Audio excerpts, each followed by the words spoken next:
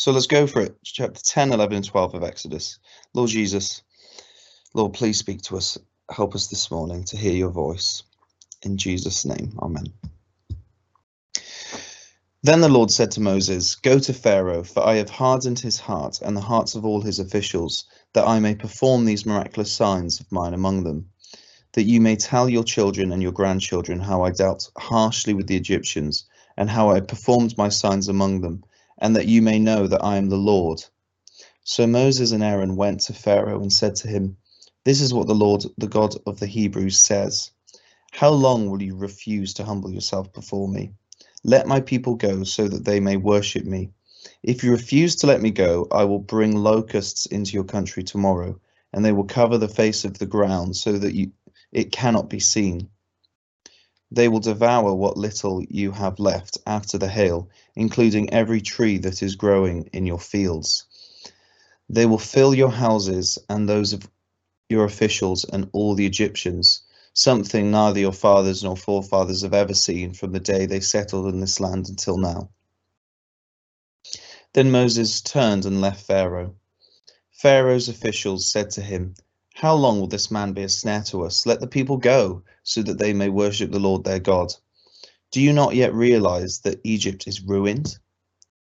Then Moses and Aaron were brought back to Pharaoh.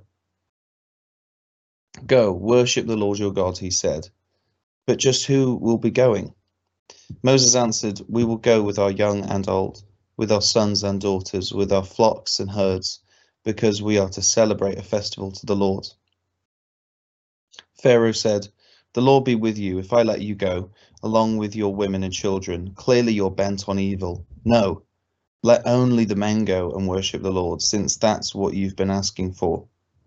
Then Moses and Aaron were driven out of Pharaoh's presence. And the Lord said to Moses, "Stretch out your hand over Egypt, so the locusts will swarm over the land and devour everything growing in the fields, everything left by the hail." So Moses stretched out his staff over Egypt, and the Lord made an east wind blow across the land all that day and all that night. By morning the wind had brought the locusts. They invaded all Egypt and settled down in every area of the country in great numbers. Never before had there been such a plague of locusts, nor will there ever be again. They covered all the ground until it was black. They devoured all that was left after the hail, everything growing in the fields and the fruit of the trees. Nothing green remained on tree or plant in all the land of Egypt. Pharaoh quickly summoned Moses and Aaron and said, "I've sinned against the Lord your God and against you. Now forgive my sin once more, and pray to the Lord your God to take this deadly plague away from me." Moses then left Pharaoh and prayed to the Lord, and the Lord changed the wind to a very strong west wind, which caught up the locusts and carried them into the Red Sea. Not a locust was left anywhere in Egypt, but the Lord hardened Pharaoh's heart, and he would not let the Israelites go. Then the Lord said to Moses, "Stretch out your hand towards the sky, so the darkness will spread over Egypt, darkness that can be felt." So Moses stretched out his hand towards the sky, and total darkness covered all Egypt for 3 days. No one could see anyone else or leave his place for 3 days, yet all the Israelites had light in the places where they lived. Then Pharaoh summoned Moses and said, "Go worship the Lord, even your women and children may go with you, only leave your flocks and herds behind." But Moses said, "You must allow us to have sacrifices and burnt offerings to present to the Lord our God. Our livestock too must go with us, not a hoof is to be left behind. We have to use some of them in worshipping the Lord our God, and until we get there we will not know what we are to use to worship the Lord." But the Lord hardened Pharaoh's heart, and he was not willing to let them go. Pharaoh said to Moses, "Get out of my sight. Make sure you don't appear before me again. The day you see my face, you'll die." "Just as you say," Moses replied. "I'll never appear before you again." Now the Lord said to Moses, "I will bring one more plague on Pharaoh and on Egypt. After that he will let you go from here. And when he does, he will drive you out completely. Tell the people that men and women alike are to ask their neighbors for articles of silver and gold. The Lord made the Egyptians favorably disposed towards the people, and Moses himself was highly regarded in Egypt by Pharaoh's officials and by the people. So Moses said, "This is what the Lord says. About midnight I'll go throughout Egypt. Every firstborn son in Egypt will die, from the firstborn son of Pharaoh who sits on the throne to the firstborn son of the slave girl who's at the handmill, and all the firstborn of the cattle as well. There'll be loud wailing throughout Egypt, worse than there's ever been or ever will be again. But among the Israelites not a dog will bark at any man or animal. Then you'll know that the Lord makes a distinction between Egypt and Israel. All these officials of yours will come to me, bowing down before me and saying, 'Go, you and all the people who follow you.' After that I will leave." Then Moses, hot with anger, left Pharaoh. The Lord said to Moses, "Pharaoh will refuse to listen to you, so that my wonders may be multiplied in Egypt." Moses and Aaron performed all these wonders before Pharaoh, but the Lord hardened Pharaoh's heart, and he would not let the Israelites go out of his country. The Lord said to Moses and Aaron in Egypt, "This month is to be for you the first month of your year. Tell the whole community of Israel that on the 10th day of this month, each man is to take a lamb for his family, one for each household. If any household is too small for a whole lamb, they must share one with their nearest neighbor, having taken into account the number of people that are there. You are to determine the amount of lamb needed in accordance with what each person will eat. The animals you choose must be year-old males without defect, and you may take them from the sheep or the goats. Take care of them until the 14th day of the month, when all the people of the community of Israel must slaughter them at twilight. Then they are to take some of the blood and put it on the sides and tops of the door frames of the houses where they eat the lambs. That same night they are to eat the meat, roasted over fire, along with bitter herbs and bread made without yeast. Do not eat the meat raw or cooked in water, but roast it over the fire, head, legs, and inner parts. Do not leave any of it till morning. If some of it is left till morning, you must burn it. This is how you're to eat it, with your cloak tucked into your belt, your sandals on your feet, and your staff in your hand. Eat it in haste, it is the Lord's Passover. On the same night I'll pass through Egypt and strike down every firstborn, both men and animals, and I will bring judgment on all the gods of Egypt. I am the Lord. The blood will be a sign for you on the houses where you are, and when I see the blood, I'll pass over you. No destructive plague will touch you when I strike Egypt. This is a day you are to commemorate for generations to come. You shall celebrate it as a festival to the Lord, a lasting ordinance. For 7 days you're to eat bread made without yeast.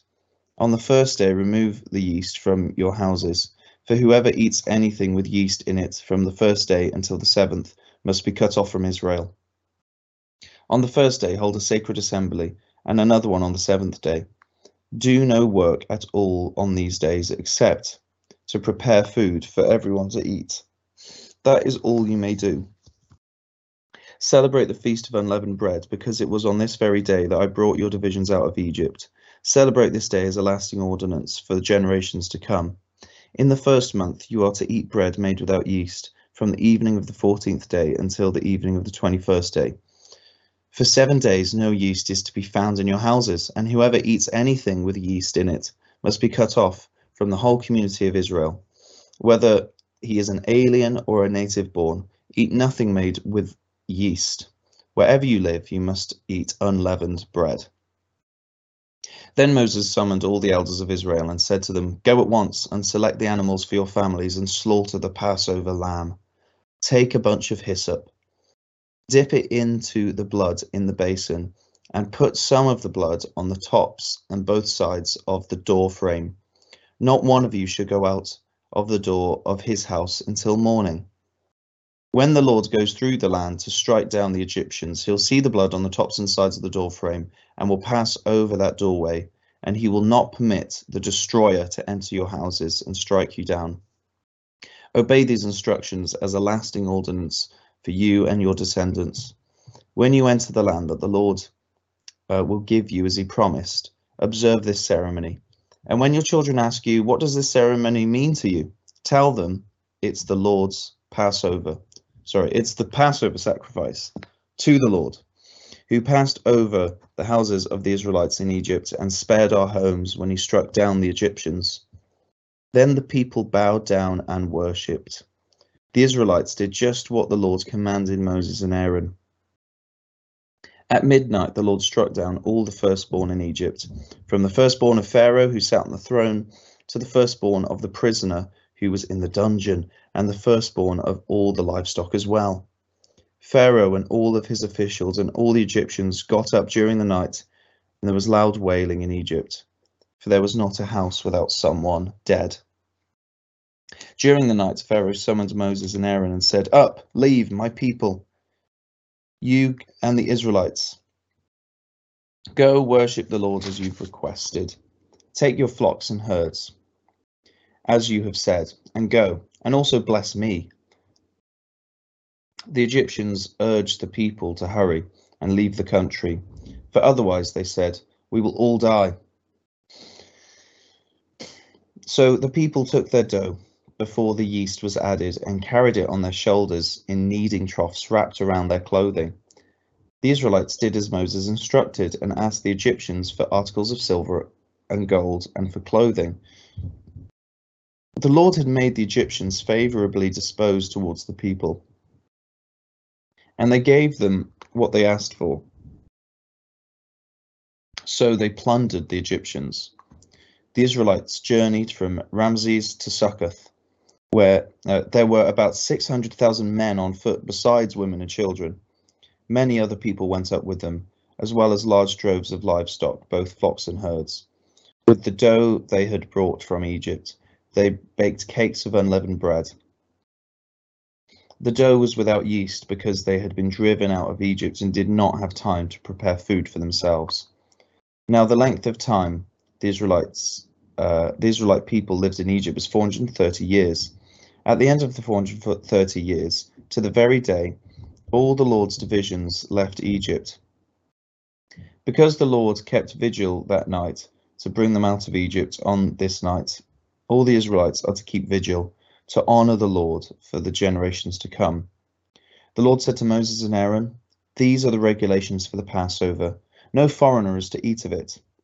Any slave you've brought may eat of it after you have circumcised him, but a temporary resident or hired hand worker may not eat of it. It must be eaten inside one house. Take none of the meat outside the house. Do not break any of the bones. The whole community of Israel must celebrate it. An alien living among you who wants to celebrate the Lord's Passover must have all the males in his household circumcised. Then he may take part in it, like one born in the land. No uncircumcised male may eat of it.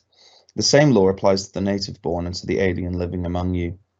All the Israelites did just what the Lord commanded Moses and Aaron, and on that very day the Lord brought the Israelites out of Egypt by their divisions. There we go, Exodus 10, 11 and 12. Jesus, the Passover lamb, is what we just should be thinking of there.